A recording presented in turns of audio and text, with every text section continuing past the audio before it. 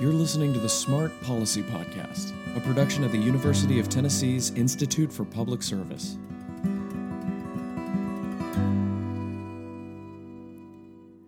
Earlier this year, 3 different bills were filed that would all increase the penalty for possessing fentanyl to a Class B felony.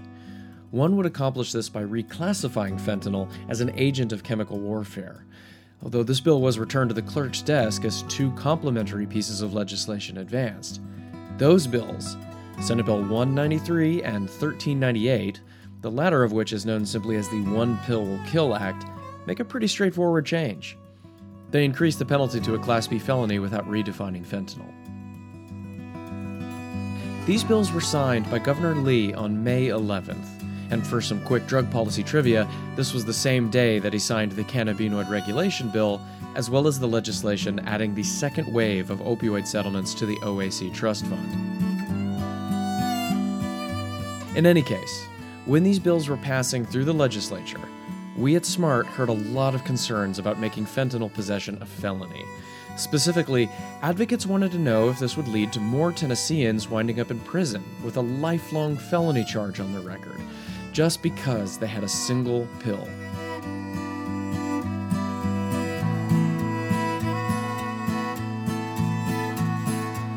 So my guest this month is Circuit Court Judge Dwayne Sloan. A strong advocate of drug recovery court and increasing access to medical treatment for addiction, we figured he would be able to give us a good insight into how these bills will impact the lives of Tennesseans.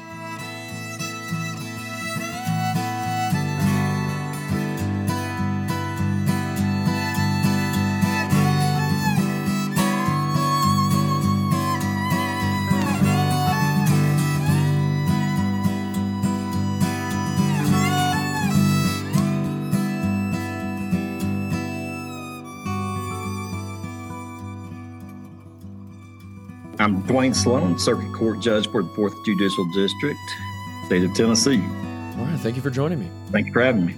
This last legislative session here in Tennessee, a couple of bills passed. One is titled the One Pill Will Kill Act, and the other one is very similar, just affects the Tennessee Code in another place. But they effectively do largely the same thing in that they add a felony penalty to possession of fentanyl or any of its analogs at a threshold of 0.5 grams or more. And just wanted to make sure we fully understood what was going on with this. Yeah, so the actually what the legislation has done was to classify the fentanyl analogs as a Class B felony, which really all that does is put it in line with, for example, cocaine. So that's really the effect of the legislation. And it's not just a possession of 0.5 grams or more. You still have to have the possess it with the intent to sell it. Oh, really? Oh, okay. In my cursory review of it, it looked like just simple possession might land somebody with a felony. No. It's just it's 0.5 grams or more but you still have to have the intention to sell or deliver it, okay, or be manufacturing it. Right. And I understand One Pill Will Kill also gets into some specifications with whether or not a deadly weapon is involved in some commission of a crime. If you have a weapon in the commission of a felony, that's been the law for some time anyway. Right. So it does sound like a lot of this is just crossing T's and dotting I's. Like it's really not that much of a fundamental overhaul. Not at all. Okay. Not at all. It really just gets the fentanyl analogs kind of in line with the dangerousness of and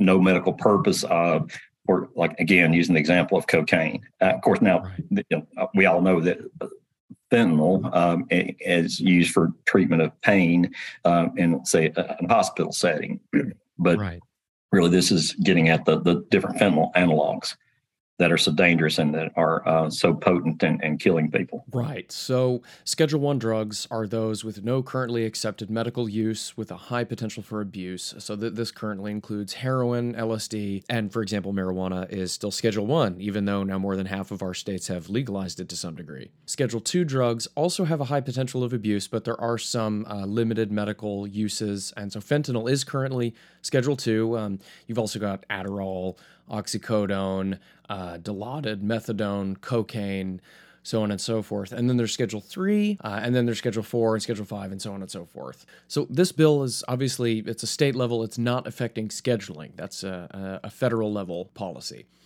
This is affecting how the state of Tennessee prosecutes possession of certain drugs. So the purpose of this bill then would to take the analogs, the synthesized one, these new ones that weren't created by pharmaceutical companies, and treat those pretty much exactly like cocaine and heroin, as you said. Is this likely to have a significant difference in sentencing outcomes when it comes to people prosecuted for drug crimes? I don't see it really making a major difference as far as the sentences people that are receiving for the possession with the intent to sell or selling or delivering the fentanyl analogs. Okay. Well, and you hit on something about the half the states legalizing marijuana. I find it really interesting when people say that, because the state cannot legalize it; they can decriminalize it. Because it's still a violation of federal law. Right. So yeah, we did see in the fiscal bill, or the fiscal note for both of these bills, that there is an increase of state expenditures, but it's not an astronomical amount. It's not the amount you would anticipate if there were suddenly a lot of felony prosecutions. And again, I know we're speaking very specifically of this legislation, but this really is a situation where we're just clarifying in the law that fentanyl and its analogs should be treated like dealing cocaine or methamphetamine and some of the other drugs we've come to associate with hazardous outcomes. That's correct. And I'm actually pulling up the summary of the legislation right now. Here's the summary. It increases the penalty. This would be Senate Bill 193, House Bill 702. Increases the penalty to a Class B felony with a fine up to $100,000 for drug offenses involving 0.5 grams or more fentanyl, carfentanil, remifentanil, alfentanil, thiofentanil, or any fentanyl derivative or analog. That removes the reference to fentanyl derivatives and analogs and names the act the One Pill Will Kill Act. I mean, so again, it's you still have to prove the intention to the intention to distribute it or manufacture it.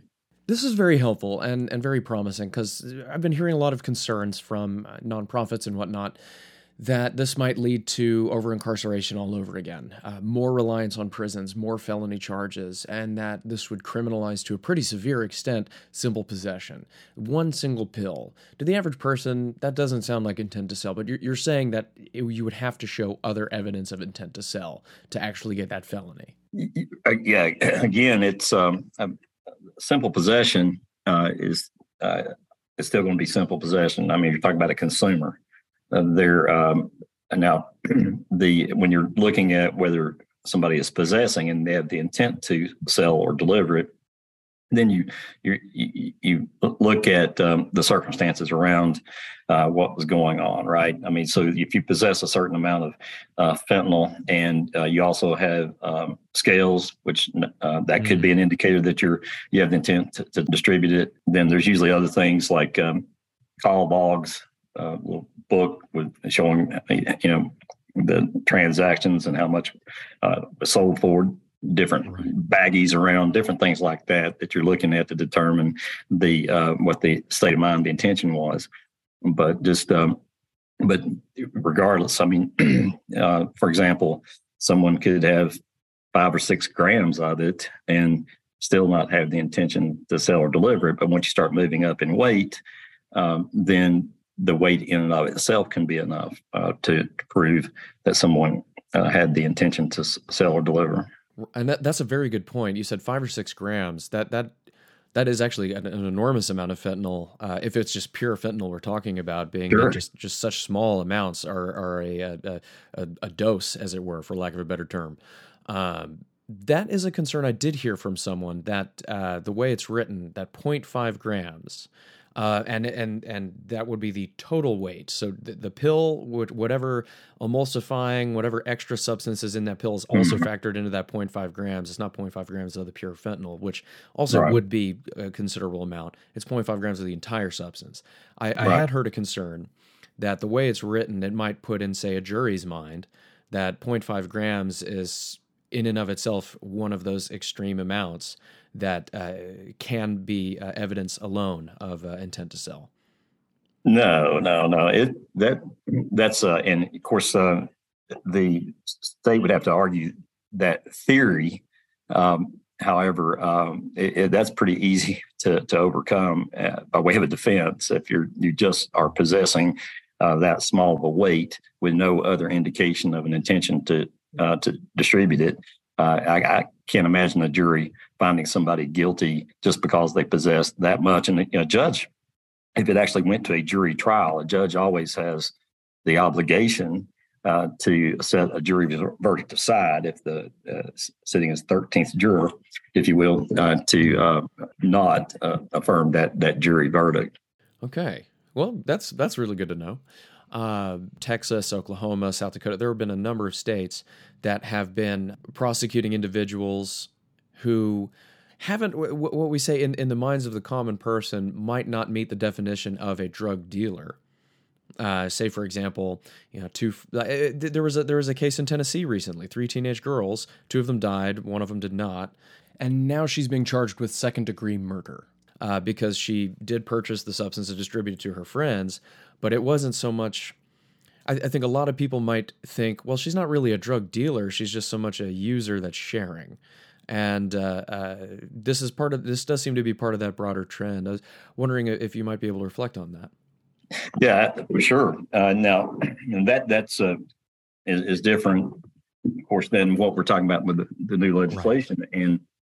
But yes, if you knowingly distribute, which means even deliver, even share with a friend something that you've purchased, and that because this is such a lethal substance, right, that you knowingly deliver that, even sharing it with a friend, and the person dies, yes, you can be charged and convicted of second-degree murder. Now, in the 4th Judicial District and in my courts, there have been a few people charged with second-degree murder, but those were negotiated down to something much less because of the surrounding circumstances. Is this likely to impact drug courts at all? I know drug courts don't take every case. It depends on the extent of involved crimes, things like that. But is this likely to have any impact therein? I don't think so. Because the increased exposure, it might give us more an opportunity to be able to serve people through drug recovery courts than before. But really, I don't anticipate any noticeable difference. Okay, interesting. By expanding capacity, what do you mean? Well, expanding our not our capacity to serve, but the number of people that come into drug recovery court as a part of their plea negotiations, et cetera. Because of their increased exposure, they might be more motivated to pursue drug recovery court as opposed to taking their chances of going to just serving jail time or going to prison. So it may be more leverage even for the district attorney to use to motivate someone to actually apply to drug recovery court. And I can't see any drug recovery court excluding somebody because it was fentanyl. I mean, there was the people we want to help. And typically the people you see prosecuted in state courts for selling, delivering drugs, they're typically people that are supporting their own use. Now there are people that are making money or making some more money than what it takes to support their own use. But what we think of big time drug dealers, they're not prosecuted in state court anymore and haven't been for a long time. They're prosecuted in federal court. Right. And that makes absolute sense, especially with increasing relation to cartels, which is just an enormous network. That makes quite a lot of sense and is a very interesting point. So a situation, someone is caught, they're looking at a felony charge, they think they might want to try to fight it. No, there's no way I was trying to sell this. That is a conversation that opens up. It's like, look, you can just go to drug court and we can work with you here, and whatever the situation of the case may be, you might be able to avoid jail time or have significantly reduced jail time, so on and so forth. Well, exactly. That's exactly right. And it's the way it always kind of is. I mean, do you take your chance and try the case to a jury? The jury then convicts you, and then you end up in prison, or do you take advantage of this opportunity to get help?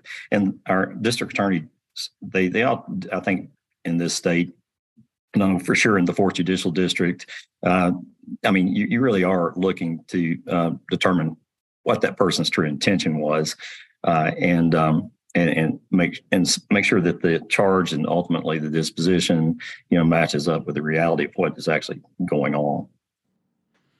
Right. And not to mention, if they decide to really fight it, that they might incur some serious legal bills too. But most of them are actually, represented by the public defender's office. Right. But yes, I guess some of them actually do. Some of them actually do hire private counsel, but it's the vast majority of the people prosecuted for drug trafficking in Tennessee are going to be represented by the public defender's office. That makes quite a lot of sense. Well, this is very enlightening because, as I said, I'd heard from several different people that they were concerned about how this might be 1992 all over again, but it really doesn't seem that way. Not at all. Not at all. No, it really just, in my opinion, it gets the fentanyl analogs in alignment, again, using cocaine for an example, and that's where it should be.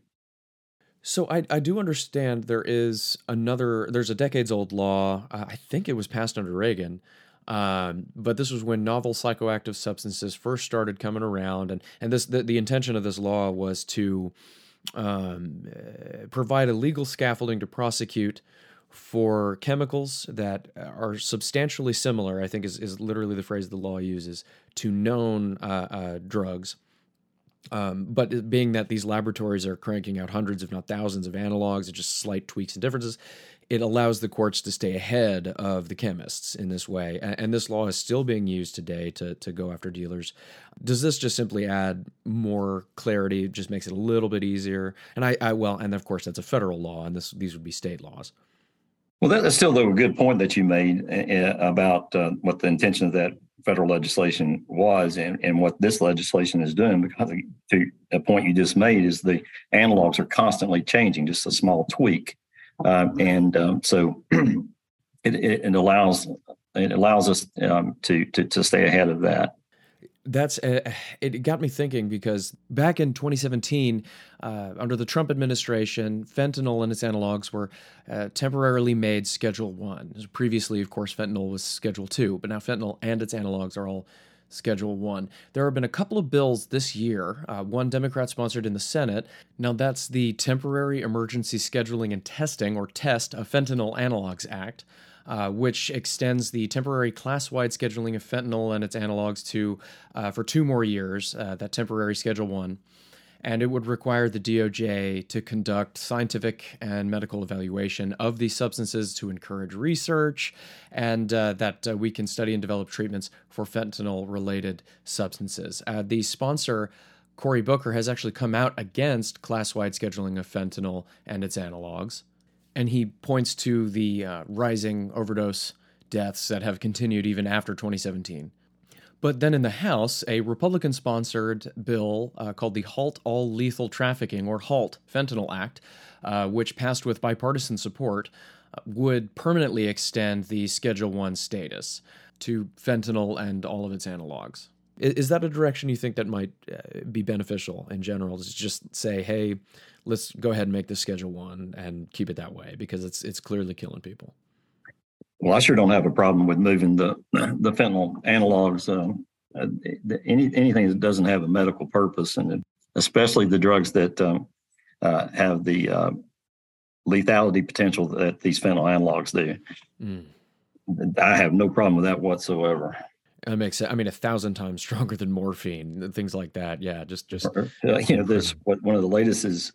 Well, I know that carfentanil was 10,000 times stronger, but I've heard of something being 50,000 times stronger. But that might be, I might be confusing that with xylazine. Well, there's nitazines. I think you might be thinking of, and xylazine is certainly a disturbing adulterant that extends the high of fentanyl, for example, even though it's an animal drug. I like how you clarified too, though, that we're talking about these analogs, these novel substances that are different than old school pharmaceutical fentanyl, which was first created, like 70 years ago by Janssen, is used in surgeries. That's just a different situation here than what's being synthesized in labs, and no one knows what's in it. Absolutely. And you made a point earlier about, a lot of people really don't know that fentanyl is in the product, but, because I try to help a lot of people that are in recovery and, drug trafficking prosecution officers, but a lot of people really are chasing fentanyl, and they know a lot of them know it's not heroin. They know it's a fentanyl analog, but they go after it, even knowing how lethal it is because of its potency. Right. That makes a lot of sense.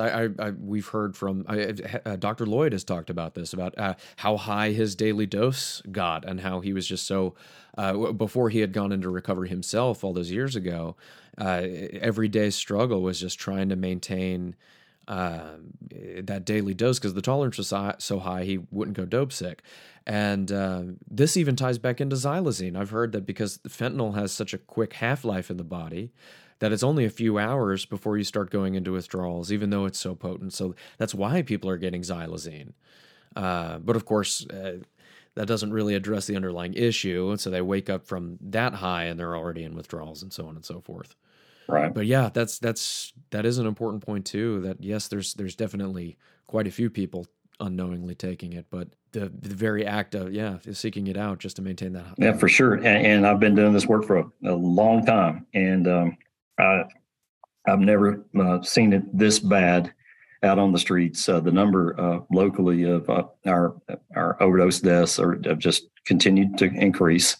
It is really bad out there. I mean, it's people just need to know that you can't assume that fentanyl is not in anything you buy.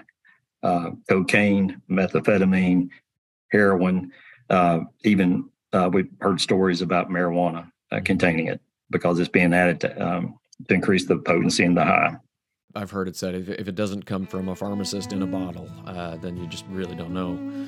What are your thoughts on recent efforts to improve access to consumer end testing? The fentanyl test strips, and now there's plans to get xylazine test strips out there. Well, I'm very much for increased access for the test strips. However, I do understand the logic of people that are opposed to it, because it might give you a false sense of security in consuming, especially if it's not accurate, if the read's not accurate. But I mean, at the end of the day, though, I fall on the side of increasing access to test strips. I think we're going to save more lives that way than we lose. I agree completely. Are there any final thoughts? No, but I'm sure enjoyed the conversation. Hope it is beneficial. Thank you so much, Judge. I really appreciate it. All right. Always good to see you, brother. Take care. Have a good day. You too. Bye. For more episodes on in-depth discussions on Tennessee policies related to substance use disorder by a range of local experts, please subscribe to us wherever you get podcasts and visit our website at smart.tennessee.edu. I'm Jeremy Corvellis. Thank you for listening, and see you next month.